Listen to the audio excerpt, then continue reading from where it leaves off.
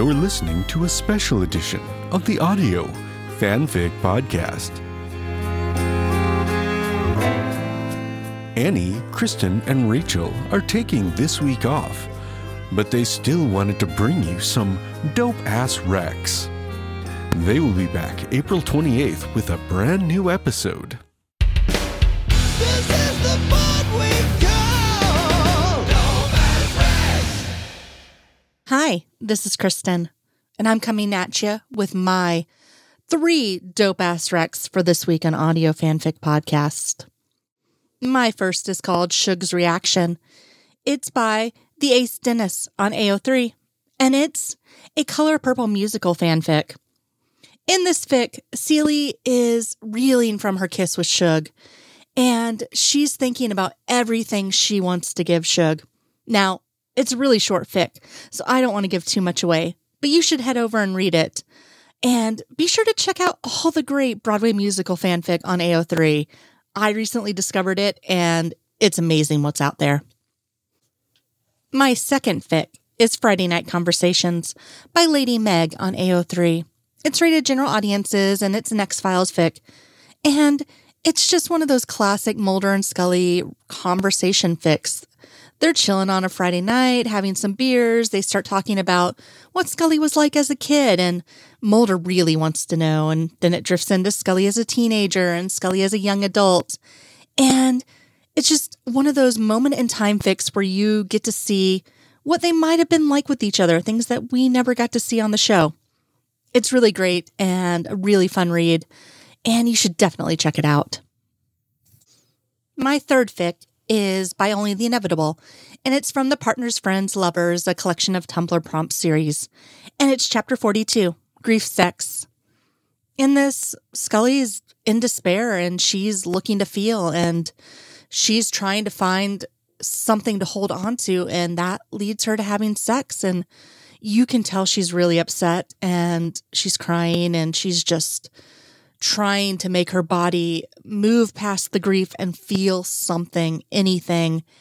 And it's got a twist ending that I don't know if I really want to give it away. And so I think you really just need to head over and read it and just look at it for what it really is. It's a beautifully written piece about a woman trying to feel and trying to be, and there's something strangely beautiful in that tragedy of trying to feel something and the outlet that Scully is choosing. And it's really beautifully written, and everyone needs to go check it out and go into it with an open mind. I think that's the best way to go into reading it, and really try to put yourself in Scully's place as you're reading it and how you would feel if you were Scully. And that's my top 3 for the week. And if you don't want to read them, they're also all recorded. So head on over and listen at Audio Fanfic Podcast. Till next time. Bye.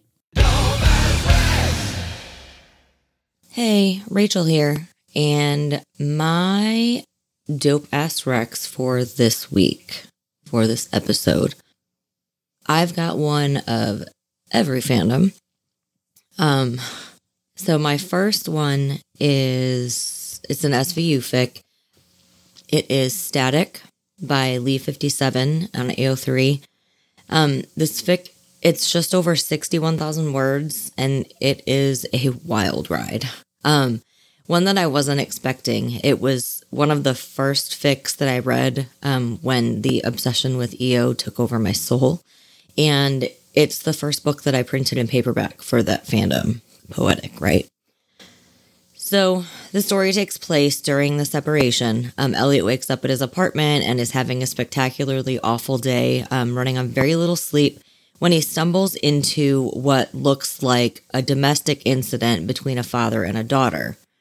He judges the incident correctly, but he also underestimates the situation wildly, finding himself abducted at gunpoint. There's a whole story about who the dad is, what the dad's into, what's going through his mind. And so Elliot's just trying to figure out a way to get himself out of the situation, save the girl from the situation. and he ends up getting left in a dead car with a cell phone in the middle of absolutely nowhere, has no idea where he is, and he's injured, and he's pretty sure he's going to die. Meanwhile, while that's going on, the SVU team has to kind of piece together what happened to him when he doesn't show up for work. They have to track down the dad. They have to try to rescue the daughter, and all the while trying to find Elliot's location before he dies of hypothermia, shock, blood loss. Insert your morose, grim ending here.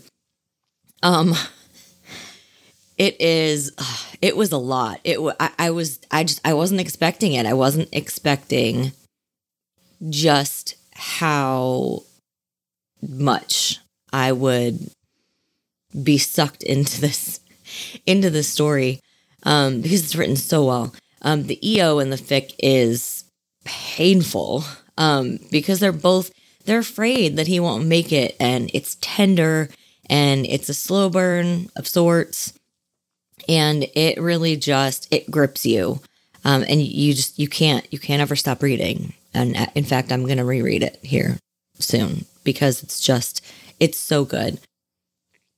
It is an emotional journey, but it's worth it, and the payoff is good. So there's my first dope ass rec. My second dope ass rec is an oldie. It is a Voyager fic, a Janeway Chakotay fic. It is She by Kim J on Abdarian.net. This story is a little over 21,000 words, and it is probably in my top 5 Voyager fics of all time, which is saying a lot, because there is just a wealth of goodness over there. And that I don't tap into often enough. Anyway, I digress. So this fic is it's a timeless rewrite of sorts. It chronicles Chakotay's time back on Earth with Catherine and the rest of the ship dead. He is tormented by their last night together, where they had finally come together, believing that they would be home the next day, and he is punishing himself for it, like hardcore. He had dabbled in drugs and drinking and like sex. It's a lot. It's just a lot. But Phoebe, Janeway's sister, finds him. She sobers him up, and she gives him some tough love, and then she introduces him to Hannah. She is a little girl who is the spitting image of Catherine in more ways than one. She is actually genetically Catherine's daughter, we find out she had donated some of her eggs to Phoebe before she left. And Chakotay absolutely falls in love with this girl. He gets his shit together, all while he and Harry, who is the only other remaining Voyager crew member, and Phoebe try to solve the phase variants that knocked Voyager off course in the first place and into its icy grave. And so they're still trying to save the day. They still believe that maybe they can't change what happened, but if they can figure out what went wrong, at least they'll have some solace and some closure. So years go by, and that trio, they find themselves steeped in a conspiracy with Starfleet about the warp engines, and they're still struggling to solve for that phase variance. Meanwhile, Chakotay has become somewhat of a dad to Hannah. He's helped raise her. He's fiercely protective of her. And it's Dad Chakotay. It's something special. But it's like he channeled all of his regret and all of his blame into doing this one thing just to honor Catherine, raising her daughter, without giving away the story's end, because it is good and I think about it often, very often. And Hannah, she's a teenager now. She's an integral part of solving the problem, and with a little help from like a smattering of Next Generation friends, they're able to send the proper coordinates back in time to save the ship from crashing. For as short a fic as it is, It is powerful, and it is so heartwarming. It's a must read. Highly recommend.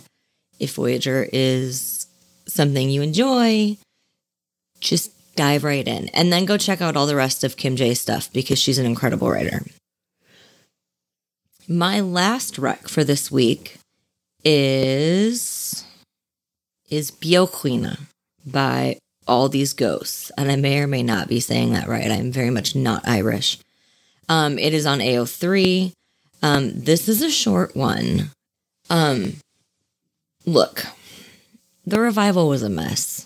Was it great to see our faves on screen again, to come together weekly to fangirl and fuss over these just hot as fuck federal agents with a quarter of a decade under their belt? Absolutely. Yes, it was. It was great. But bringing Williams/Jackson back the way they did was, it was not it. And they left so much unsaid and so much unresolved. And enter this fic, Bioquina. I'm going to say that 70 times today. It is short. It is not much more than 2,000 words, but it packs a lot into such a little. It's broken up into quarters, just kind of little snippets of between the scenes, like some talks between Mulder and Scully, like mid season 11. So there's a follow-up to the conversation in +1, which never really sat right with me. It just felt a little out of character. So she just kind of dives a little bit back into that. Mulder and Scully are together. Just have to add that in there. There is some like post and sort of mid-ghouly reflection, which is really sweet and relatable if you're a type A personality like me. And there's a clear ending. They've received a message from Jackson, and they basically abandon everything to go find him. What the story lacks in prolifics, it does. It makes up for with carefully crafted one-liners and powerful, thought-provoking insight. And having just sort of discovered this author whose fanfic has been around for a while, apparently, I have to dive into the rest of their stuff. But go and check this out. Like I said, it's a really short read, but it's just so good. Go assuage your revival woes and end on a note of hope that we were denied. And that's it for me for this week. Hey everybody, Annie here with some dope-ass recs. I have, first and foremost, something for the Darkest Timeline. Yeah, it's a rough one. I love it. So this one takes place sometime after the events of Duane Barry, before Scully is returned. It's called Unreal by Soft Now. It is 478 words, and it is very sexy and mature. The story starts with Mulder and Scully in the throes of passion, and Mulder essentially declares his love for Scully in the middle of the act. Well, I guess more towards the end. And then we find out, spoiler alert, sorry, it has been a wet dream. He wakes up, stomach sticky and wet, gold cross around his neck, and he cries into his hands. It is absolutely devastating and wonderful, and I love it so much. So if you're into that kind of stuff, into the Darkest Timeline, this might be one for you. My next dope-ass rec is an old one. This goes back to 1996. It is a Quantum Leap fanfic called The Last Measure of Devotion by Sue Walker. As I said, it's old school. I actually only found this on the way back, and it seems to be a pretty popular one, a pretty popular Quantum Leap fanfic from back in the day. So after the events of the series finale, Sam is lost in time for a while. They finally find him, and in an attempt to bring Sam home, Al makes up a story that they are in a relationship together, even though it's not true. And obviously Sam has no recollection of most of his past, who he was before. He does know some things in his Swiss cheese brain, but he can't remember everything. And so he is trying to piece it all together, trying to come to terms with everything, his newfound sexuality, I guess, even though it's a lie. I'm actually reading this one for another podcast that I'm doing, but I do find this really interesting. And what was the style of writing back in 1996 and how they deal with some of the homophobia. The writing is pretty good, but what I like most about this one is that even though I'm not an Al and Sam shipper, it really does get to the heart of the show, which is their relationship. It's kind of what kept Sam going, on top of the hope that he would get home someday. But he had this best friend, Al, who guided him through the whole process, through all the leaping. And I do find that very sweet. And it is very heavily reliant on the Sam and Al relationship. It's very long. It is mature. I don't know how long it is because it's on the way back. I haven't plugged it into Google Docs yet to do that. But it's probably, I don't know, I'm guessing 60 to 80K. So if you are into Quantum Leap, that's definitely one you should check out. My third dope-ass rec for the day is The Sea That Has Become Known by All These Ghosts, which, if you're not reading them, very underrated writer. Really like all their stuff. Thank you to Rachel for reminding me how good their stuff is when we had a chat about some fics the other day. So I went back in and I was like, ooh, let's see what there is. And so I came across this one from the Revival, season 10. Basically, Mulder and Scully are going through Maggie's stuff after her death. And Mulder says, when I die, you can throw out all my stuff. And we all know that Scully isn't going to. It kind of goes back to when he actually was dead back in season 8 and points out how she didn't throw his stuff out then, how she kept everything perfectly preserved in his apartment. And they kind of, they're reminiscing, they're leaning on each other for support. It's very sweet. I don't typically read Revival stories, but I really like this one. So I highly recommend it. And they're also kind of working through their relationship. Is she going to go back home with him? Or are they going to work it out? And so it's kind of another step for them in their healing process for their relationship. This story is teen and up, and it's 3,234 words. Very sweet. Highly recommend it.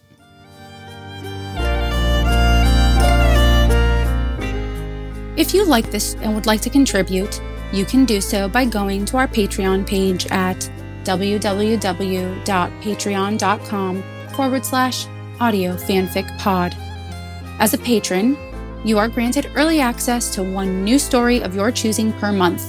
Thank you for listening. And remember, the stories are out there.